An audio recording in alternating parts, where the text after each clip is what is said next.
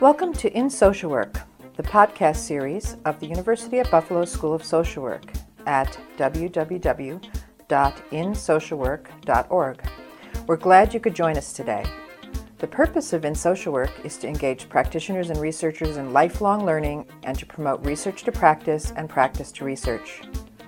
We educate, we connect, we care. We're in social work.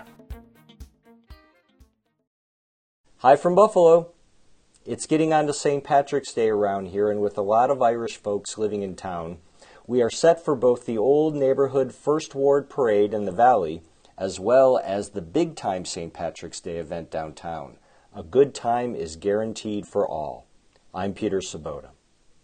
How do you improve the quality of life for foster children and their parents? In this episode, our guests, Dr. Elizabeth Greeno, Mathew Uretsky, and Dr. Patty Chamberlain, discuss what they learned from their study of a parenting intervention for foster and kinship families. Specifically, they wanted to understand what could be done to strengthen the confidence and skills of these families who are on the front line of this part of the child welfare system. Here, they describe a foster and kinship parenting training intervention called Keeping Foster and Kinship Parents Trained and Supported, or KEEP, and their findings related to the program's impact on child externalizing behaviors, parent stress, and placement permanency. Dr. Elizabeth Greeno is an associate research professor at the University of Maryland School of Social Work. Dr. Greeno's research interests and area of expertise is centered on child welfare, older youth and transition-age youth and child welfare, perinatal addiction, evidence-based practices, parenting programs, and the child welfare workforce. Mathew Uretsky is statistician and doctoral research fellow at the University of Maryland School of Social Work. He's been involved in social service program development, implementation, and direct service, both domestically and internationally. He has served as the program manager for the Maryland KEEP, a training and support program for foster and kinship parents. Currently, he is involved with the Evidence to Success initiative funded by the Anna E. Casey Foundation that focuses on the coding effect sizes and performing cost-benefit analysis for evidence-based programs at the Institute for Innovation and Implementation. Dr. Patty Chamberlain, Ph.D., is Science Director at the Oregon Social Learning Center and has interest in developing interventions for children and families. She has conducted several studies on the treatment for children, youth, and families in the child welfare, juvenile justice, and mental health systems. She founded Treatment Foster Care Oregon and the KEEP intervention model. Dr. Chamberlain is a senior fellow at the Society for Prevention Research and was inducted into the first cohort of Society for Prevention Research Fellows in 2013. Our guests were interviewed by our own Dr. Annette Semanchen-Jones, assistant professor here at the UB School of Social Work. The interview took place in January of 2016. We'd like to mention here that this episode contains some distortion that is due to technical problems we experienced while recording. Hello, my name's Annette Semanchen-Jones. I'm an assistant professor at the University at Buffalo School of Social Work, and I'm very excited to be here today with a team of folks that will be speaking about parenting intervention for foster and kinship families called KEEP and how that was implemented in Maryland. And so I have with me here three folks, Elizabeth Greeno, Mathew Uretsky, and Dr. Patty Chamberlain. So thank you all for being here. Welcome. Thank you. Thank you. Thank you. So why don't we start by explaining, if you could just help us understand a little bit about the origins of the KEEP program and then how it came to be in Maryland. This is Patty. We have been working for a number of years at the Oregon Social Learning Center on working with kids that were having severe problems with delinquency and emotional and mental health problems, and trying to find an alternative to incarceration, residential care, and group care for those kids. And so we came up with a model called Multidimensional Treatment Foster Care. It's now called Treatment Foster Care Oregon. And in that model, we did a number of studies and found that when we placed kids with, and these were kids that were having severe problems with delinquency, when we placed these kids with families and then followed them up for a period of 9 years. They had much better outcomes than kids that were randomized to group care settings. So through that project, we became impressed and energized by how important it was, the relationship between kids and foster parents. And we began to wonder if there were things that we could do to strengthen the confidence and skills of regular state-supported foster parents so that they could be a better resource for kids. And by better resource, I mean, could we help prevent placement disruptions, which happen in almost 50% of cases of kids placed in foster care during their first year. So could we prevent placement disruptions?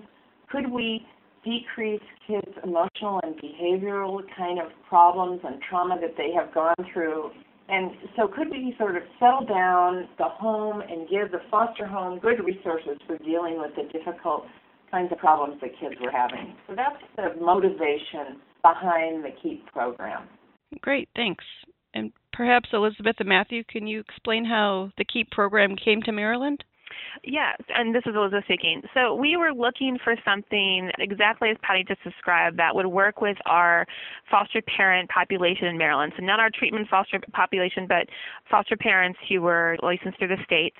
And we wanted something that was going to help train them and give them parenting skills for kids who were displaying emotional and behavioral difficulties, as well as help with our retention. At the time that we were working with Oregon and getting KEEP to come to Maryland, we'd had a fair number of folks who were foster parents leave, and so we were, looking for something with the intention of if you train folks and they're comfortable in their parenting skills, and they're going to maintain their foster parent status and take on more kids into their home. Great, excellent. Did you make any adaptations at all for the KEEP program to be implemented in Maryland? This is Mathew. So this was a replication study. We were looking to see how the model would work in a different environment over here in Baltimore and Maryland and across the state. What can you tell us about, what did you find as you implemented KEEP? What did you find through your study and project as far as outcomes for children or caregivers for the foster parents themselves?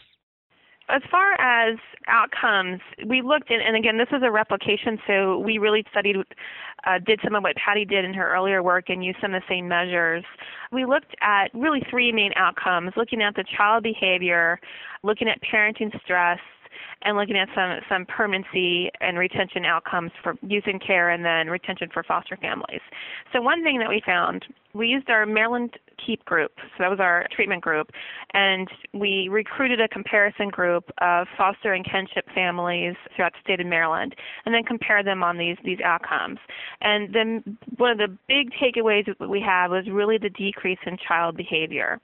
We use two measures for that. One is the child behavior checklist, which listeners are probably familiar with that scale. It's a 113-item scale that looks at different areas of child behavior. And then, Patty, I didn't know if you wanted to discuss what the PDR is. Yeah, so it's part of the KEEP model, and we phone foster parents once a week, and we have about a 5-minute telephone interview that we call Parent Daily Report. We ask parents during the past 24 hours, did any of the following behavior problems occur? And it'll be simple things that are, did your child argue with you? Were they depressed? Just stuff like that. And the parents answer that it either happened or didn't happen during the past 24 hours, and then they say how stressful it was for them. So, it could be that a foster parent that has a lot of confidence and skills can have a child who argues with them.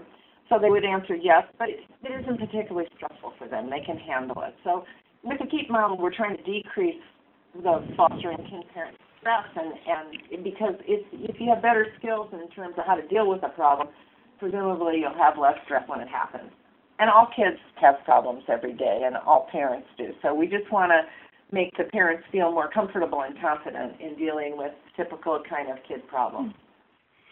And so what we found from the PDR was that our Maryland KEEP group started out at a score of an 8. So it's a 31-item checklist, so they started out as an 8. And then our comparison group started out at a 6.4. And then post-intervention, so we surveyed the foster parents and kinship parents roughly about 5 months after the start of the KEEP program.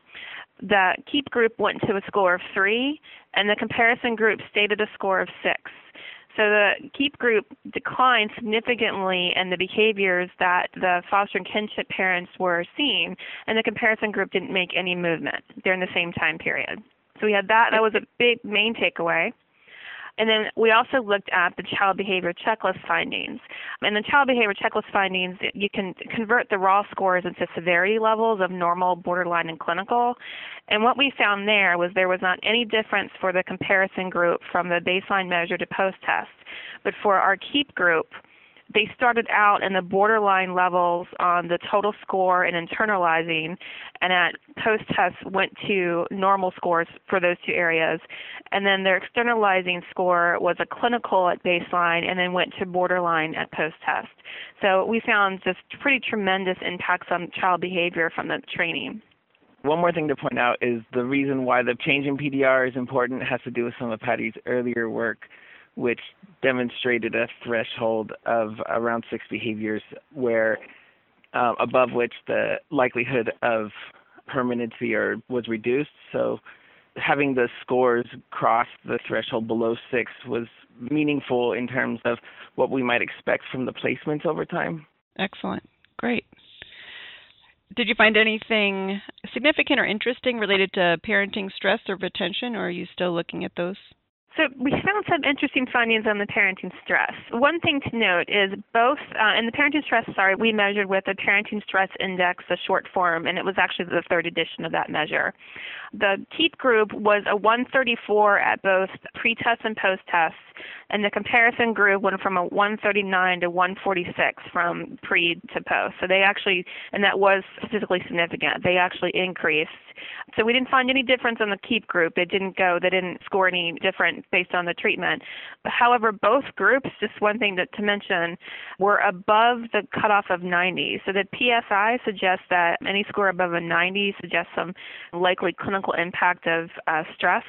So both our groups were above that. But the comparison group did increase during that study time period. Okay. That's an interesting, that perhaps suggesting that foster parents in general experience increased stress, perhaps. Right, and we were frankly a little surprised by this finding and really looked at some other literature that kind of talks about why foster parent and kinship parents stress, and there's a host of things that impact stress. The foster kinship parents' work life, caregiving for their family, feeling part of a treatment team and making decisions for their foster or kinship child, and then general social support from friends and family, but also social support from the foster care agency. I was just going to say the other thing is that most often parents, foster parents more than kinship parents, will have other children placed in the home as well. So there's been also some research that shows basically that the more kids you have placed in the home, the more likely you're going to have parenting stress, which is logical. And that's a really great point because for our population, for both the KEEP and the comparison group, they had an average of something like 2.2 kids in the home. And I would also want to add that I think the fact that the KEEP group parents didn't have an increase while the comparison group did could be seen as a win. Even maintenance sometimes is a win when you think about, the increasing stress over time that goes along with parenting. So seeing that they weren't exhibiting the same increases in stress over time, I think is something that's worth celebrating. Right, yep. You mentioned that there were kinship and foster parents. That was true for both groups as well in your project? Yes, actually for both groups, the KEEP group actually had 35% of those who participated were kinship providers, and then 31% of our comparison group were kinship providers. Okay, great. Through your project, were there certain behaviors that were higher priorities for the caregivers to address? So my role in the project started out as a facilitator and managing the program.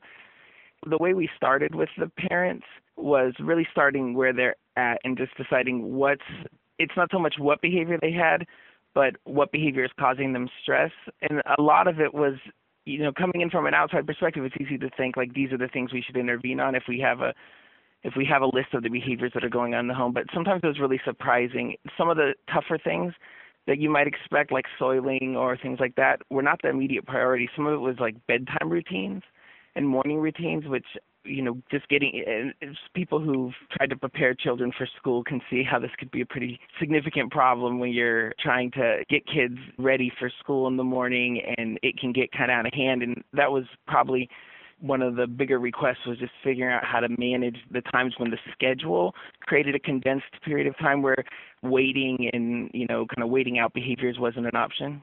Okay, great. Yeah, I can see as a parent myself that those can be stressful times, those transitional periods.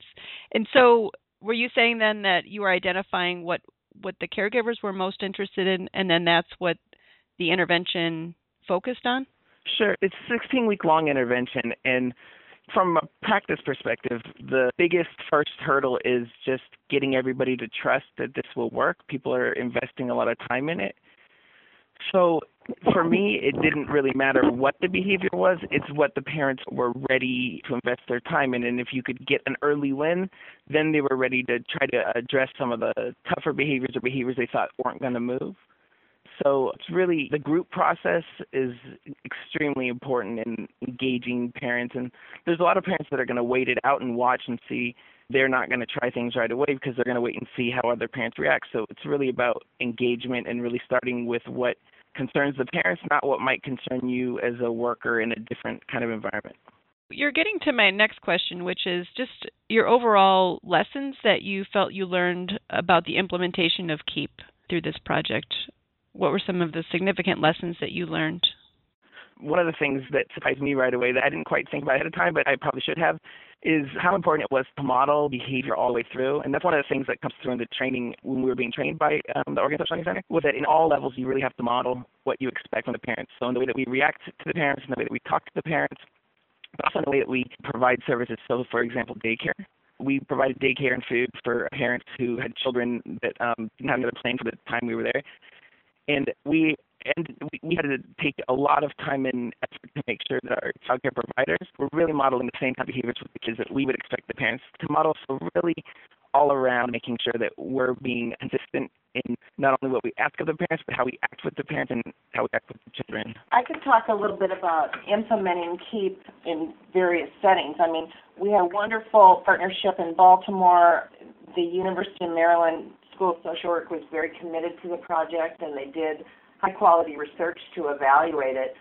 Since that time, we've also implemented in the city of New York with 5 private agencies, and there we trained existing casework staff to run the KEEP intervention, and that was a much bigger implementation. We served over 2,000 kids a year in 5 private agencies using KEEP. And so there was a lot that we learned about scaling up the model and the importance of good communication that we had at the University of Maryland, and just following through to provide the group leaders with weekly consultations and problem solving to help them run fun groups the foster parents really wanted to be in, but ones that were really meaningful in terms of the changes that they made, that they could make in their skill level and their confidence level throughout the 16 sessions.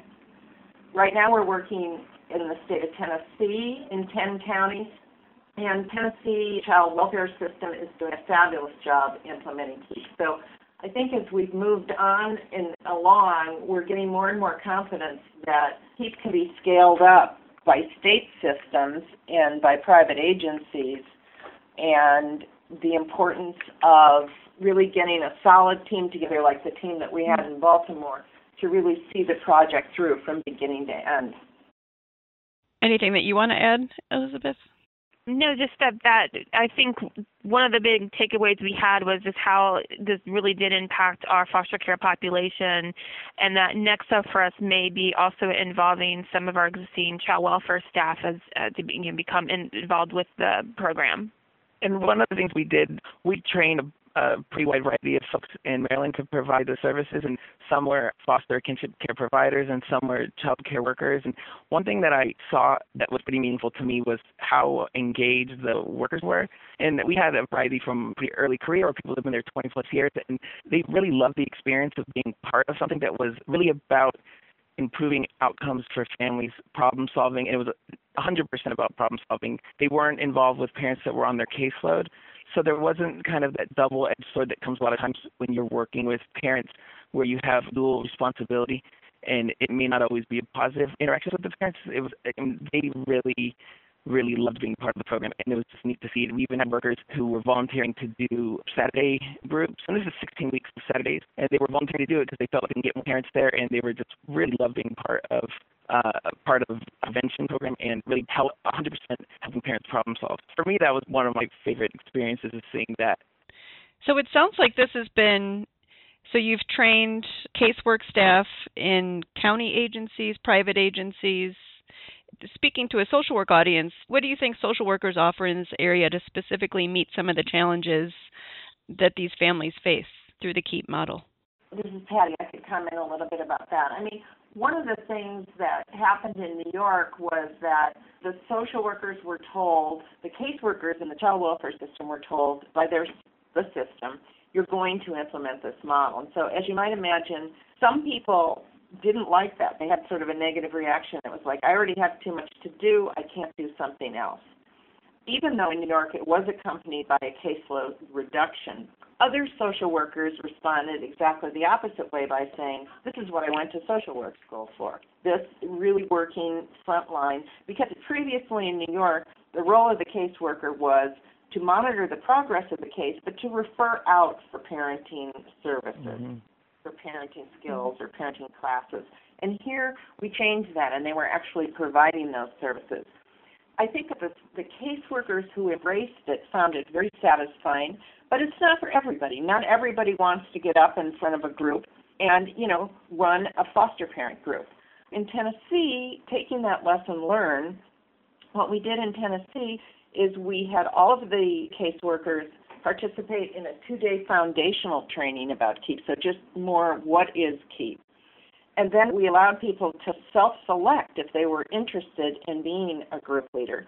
And then, of course, their supervisors had the final say on who was selected to be the group leader. So I think that there's something about acquainting people with the model and then seeing if they feel like it's a good fit for them, and then having them collaborate with their system to see who the system wants to bring forward and have the actual group leaders. Great. So starting with the Maryland folks, I'm just wondering what the next steps might be. Are you continuing to use KEEP? Do you have next steps in line to follow up from this study that we've been talking about? Yes, we don't have KEEP going on right now in Maryland, but we are looking at next steps, perhaps looking at some of Patty's work that she just mentioned doing in Tennessee and New York, of actually working with our frontline child welfare staff and bringing KEEP to our local jurisdictions. And we're thinking that would help with our local child welfare agencies with sustainability of KEEP in our system. Great, that's exciting. Are there any existing gaps that you see in the research that you think could contribute to improving these programs, model like KEEP? And that could be for anyone? I really enjoyed being part of this and what I learned from it. And one of the extensions in our research that we took was looking at change over time for children. So Patty mentioned the PDR, the Parent Data Report, and as part of the practice, we'd call weekly to check in with the parents and see how the behaviors are changing over time. And we integrated that into our research to see how behaviors changed over time and if there were differences that we could see ahead of time using baseline characteristics to see who would change over time. And one of the things that we saw was that it was really the parents' use of positive reinforcement relative to discipline at baseline that was most related to who changed the most, which parents reported the largest reductions in child behavior over time. The parents with the least favorable profiles, so more discipline and least amount of positive reinforcement, they really saw the most impacts from participating in the groups. And so what we saw was that everybody improved over time, but there were some parents that were more primed for change. But the child behaviors, it really didn't matter the profile of the child behaviors ahead of time. So it really kind of gave us a sense that this is really a parenting intervention. And it doesn't matter how tough the kids are or what level of behavior the children are exhibiting over time. This is really about improving parenting behaviors and improving their ability to manage the behavior over time. And one of the things that I got really interested in is most people did better, but there were some people who didn't, and really thinking about how can we get to the last 10%, how can we get to the last 20%, the people that aren't showing these improvements over time. How can we start to think about what types of supports it would take to get parents and children kind of over that threshold for the people that are resistant to change? Just to pick up on that, if I can, this is Patty. In Tennessee, one of the pieces of research that we're doing that's related is, as I mentioned before, in Tennessee, only some of the caseworkers are running the KEEP groups. And so the Tennessee child welfare system asks the questions, how do we get the lessons or the material that KEEP offers into the daily interactions that caseworkers have with parents? Mm-hmm. If we're talking about helping parents to focus more on positive child behavior like Mathew was referring to, that's great to do it in the group, and they have a home practice assignment in the group. How can the caseworker carry that forward into the daily interactions that they're having with the parent, or if it's limit setting, whatever topic it is? And so we have an intervention that we're testing in Tennessee called R3, which is the 3 R's: reinforce the parent's effort, reinforce the parent's relationship with the child, and reinforce the next small step that the parent can make to improve that atmosphere for the child in their home. So we're working on an experiment where we're looking at, when we train the caseworkers, all caseworkers, to use those 3 R's in every single interaction they have with the parent, will we be able to see even further improvements in the kid development over time? Great. This is really exciting. I think you've already stated this in the beginning of our discussion, but when we look at things like child well-being in foster care, placement stability in foster care, so much of the literature points to this issue of challenging behaviors. And so I think this is really exciting that the folks that are interacting most directly with the children on a day-to-day basis, the foster parents, and now expanding that to the caseworkers, is really exciting. But I wanted to offer you just kind of this last point of, what do you think are some of the implications? Anything that you haven't touched on that you think people should know about this model and why it's important in child welfare? I think one thing that isn't captured in the research that is probably pretty important to think about is the trust gap sometimes that can happen between parents and the system overall and caseworkers. And one of the qualitative kind of experiences I had, or lessons I learned from being part of the groups and talking to the parents, was that these were sometimes the best and most positive interactions that the parents had with child welfare workers or people associated with the system. So this is also priming people to be better at relating to each other. And I think just that belief that the system and the workers and the characters that are participating in the system are there for the betterment of the relationship and child outcomes and parenting outcomes is really important. And I don't think there's a way to overemphasize the individual impact that has on how people relate to their workers and what that means for improving further outcomes over time. Any other last thoughts from Elizabeth or Patty on the impact on child welfare? I think we talked about our research results and certainly what Patty also has out in the literature. But the only other thing I want to add is the quality of life impact that the KEEP training had on those foster and kinship parents who went through it. We did not do a mixed method study, so I didn't do a qualitative portion, but we did all of our baseline and post-test measures on the phone. So we would call and we would talk to parents, and they were very happy. You could tell the pride they had in going through the training and just how they would give examples of what they had learned in the trainings from Mathew into their daily life. And as we've also already referenced, that there are other children in their home. 100% of the foster parents who went through KEEP said that they would continue to go on and be foster parents and continue to have kids in their home. And so this is really a program that has had a lot of impact on our system in Maryland. Excellent. Any other last thoughts that we didn't cover? I'll just say that foster parents and kinship parents are the frontline contact with kids every day. And I think that there's a lot that we can do and think about to improve the quality of care that kids get in working through foster parents. And in general, I think we haven't paid enough attention to that group of people. And I think KEEP demonstrates that with some focus, you can really improve the quality of life, both of the foster parents and hopefully of the kids in those homes. I feel like KEEP is one method, that just demonstrates the great potential that we have to improve things for kids and families who are involved in the child welfare system, which is probably one of the most stressful things that can happen to a family. That, I think, is something to look forward to, is to pay more attention to this group of people providing care. Yeah, it's an incredibly isolating experience to be a foster or kinship provider. Your peer groups may not understand why you're doing it. you may not be able to really talk about it with other people because of confidentiality, and having a place where they can be around people that are really kind of trying to do the same thing as them just in itself is a really good resource, and it was really powerful for the participants. Great. Well, I want to just thank all of you again for joining us and for sharing the learnings from your project. I really appreciate your time and really enjoyed learning more about the KEEP implementation in Maryland. So thank you all very much. Thank you. Thank you. It was a pleasure. Thank you. You've been listening to Dr. Elizabeth Greeno, Mathew Uretsky, and Dr. Patty Chamberlain discuss parenting interventions for foster and kinship families on In Social Work.